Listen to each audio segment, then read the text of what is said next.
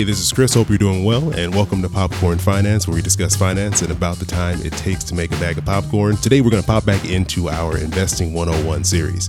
And for those of you who haven't caught any of the episodes in the past, think of this like taking a finance course, but in bite-sized pieces, one small kernel at a time, because each episode in the series is meant to build upon each other to teach you the fundamentals of investing. So far, we've covered stocks, bonds, what a stock market index is, and diversification. And so my goal is at the end of this series, you'll feel more confident about the topic of investing. And then because you feel more confident, you'll be more likely to go out, ask questions, take charge of your retirement, and start making some real plans and progress towards your goals. So today I'm joined by the editor-in-chief of Investopedia, which is one of my favorite websites. Investopedia.com got me through a lot of my finance classes in college. So I'm really excited to welcome Caleb Silver onto the show. How you doing, Caleb? I'm doing great. I'm happy to be here, and I'm happy we helped you. I love hearing that. Oh, yeah. That was my go-to website. I had it bookmarked. It was like the first bookmark on my browser was Investopedia, so very familiar with the site. We're almost 20 years old, so we've been doing this for a while, and I never get tired of hearing that we were able to help people out. Yeah, it's a great resource. And just to give you a little more background on Caleb, he worked for CNN running the business news coverage for 10 years there. He also was the executive producer for CNN Money and a senior producer on The Situation Room with Wolf Blitzer. And then in addition to that, you're also with Bloomberg for 8 years. So you have a long history in the investing world and the finance world. You're calling me old, but you wouldn't be wrong there. I've been in business news and business publishing for over 20 years, so I've seen a few cycles. so you can answer a couple of questions if I throw them out there to you. Then you feel comfortable with that? Absolutely. If I can't do it, then I shouldn't be here, but I'm ready to go. Bring it on. All right. So I'm not going to ask you anything too difficult today because I feel like the next progression in this series would be to touch on mutual funds, because we've already kind of talked about some of the foundational pieces. So I think the next thing we should all kind of have a discussion on is what a mutual fund is. So could you kind of help us out by starting us off with like a definition of what that even is? Sure. We have a technical definition for mutual fund on Investopedia, and I'm not going to read from it. I want to break it down a little bit more simply. So think of a mutual fund as a basket of securities. And let's use stocks, for example. Let's say you want to own Amazon stock or Apple stock or a bunch of different technology stocks, but you don't want to buy them individually and you want to spread your risk or own a bunch of them together. You can buy them in a basket, or what we call a mutual fund, which is a bunch of securities that are in one fund that you buy together at one price. So it gives you the option of buying the bunch versus buying individual securities. And why is that important?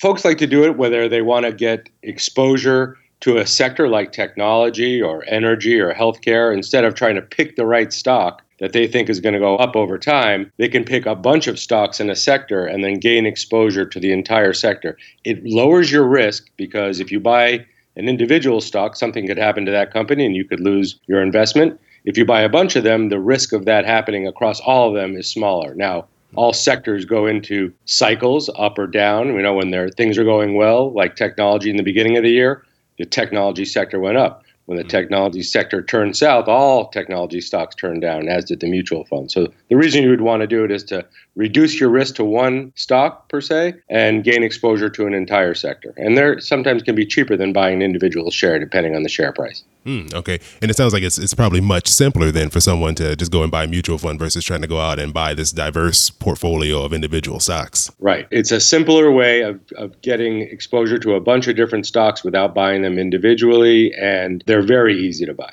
For someone out there who's looking to buy a mutual fund, I think it's really easy for us to see, companies like a Nike or like Starbucks, and you can recognize those companies and you can go online, find their stock symbol and kind of get started that way. But mutual funds, they seem a little more mysterious, you could say, I guess. You're a little more unknown. So how would someone even go about, getting into mutual funds? Well, they couldn't be any easier to buy. And if you watch sports on the weekends, you'll see a lot of mutual fund companies like Fidelity or Schwab advertising on those events. You open an account with any brokerage, and even some big banks can give you access to mutual funds, and you have the option of adding them into your portfolio, buying them in your portfolio, and you can pick the different funds you want by sector. So if you want exposure to the S&P 500, the top 500 stocks in the U.S., you can buy an S&P 500 mutual fund. If you just want technology, you can buy a technology-oriented mutual fund. But they're just like picking stocks. You're just picking a fund that has a bunch of stocks in it. Couldn't be easier. Okay, so you're just going through picking up these bundles of stocks versus going on there and picking,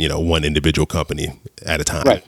And you can look inside each fund and see what stocks they own and what stocks have the highest percentage concentration inside the fund. So every mutual fund is made up of a bunch of securities. Let's again use the example of stocks. And you can say, I want to own a mutual fund that's exposed to technology, and I want one that's heavily weighted towards Amazon, Facebook, Netflix, Apple, for example. Or you can buy one that has nothing to do with those types of technology companies, that has only to do with, let's say, hardware technology companies like Cisco Systems and others, and pick a fund that is concentrated in that type of technology exposure. It's important to see what's inside the fund and how much each fund has of individual stocks, because that's going to tell you what your exposure is to those stocks. Oh, okay, that's good to know. No, thank you. And I think this gives everyone a good basic understanding of what a mutual fund is.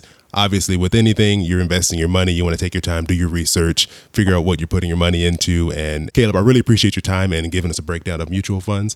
And before we go, is there anything going on at Investopedia that the listeners should know about, or any ways they can kind of find out more about what you're doing? We are in an exciting time right now. We've just re-platformed our site, which doesn't mean anything to anybody except we have a brand new look. Users will come to the same old Investopedia, but it'll look a lot more handsome. It's a faster site. We're trying to present our information in a much better way, in a much easier way for people to interact with. So that's brand new for us. But also, last year we launched an online video academy with courses for investing for beginners, trading for beginners. We got plenty of courses on there that you can take that give you step-by-step video instruction. So I encourage folks to visit the site, Investopedia.com, and up in the top nav bar, you'll see the academy there. Take a look and see what kind of courses we have available for you if you're interested in taking one. Perfect. Thank you. And yeah, I definitely vouch 100% for Investopedia. One of my favorite sites, super easy to get into, super easy to understand. And I think it's put out in a way that anyone can pick up and read and not feel overwhelmed. So that's one of the reasons why I continue to go back to your site. I'm glad that you do, and I appreciate you having me on. Thanks, Caleb. Appreciate it.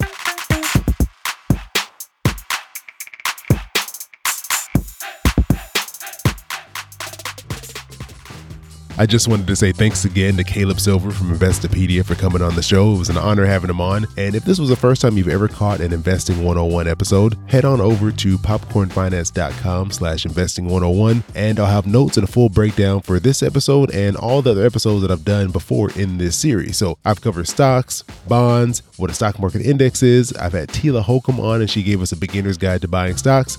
It's been a lot of fun. There's about 6 episodes in total at this point. So swing by there, popcornfinance.com/investing101 to check them out. And if you haven't already done so, go subscribe to Popcorn Finance, because Caleb's coming back in another Investing 101 episode. He's going to walk us through what an ETF is, or exchange traded fund. So that'll be coming up next month. So make sure you're subscribed so you get that right when it comes out. And in the meantime, if you're like, oh, I can't wait that long, I need to learn more about what an ETF is, I'll put a link in the show note to a video that Caleb and his team over at Investopedia put together. It's a cool walkthrough of the differences between mutual funds and ETFs. So you can go ahead, get yourself a little extra homework in early before we get to that episode if you can't stand the wait and you want to hear what an ETF is. And on Monday, we'll be jumping back into the Poppin' with Fire series. So this past Monday, I had Brad from Choose FI on, and he talked about the pillars of FI, or financial independence. And on this upcoming Monday, I'm going to be joined by Julian and Kirsten from Rich and Regular, and they're going to talk about their journey to financial independence. So I hope you'll come back and join us on Monday. But until then, I just want to say thank you so much for coming back and joining me here for another bag of popcorn. I hope you have an amazing rest of your week, and I'll talk to you soon. Yeah, boy, keep it poppin' like Mary Poppins.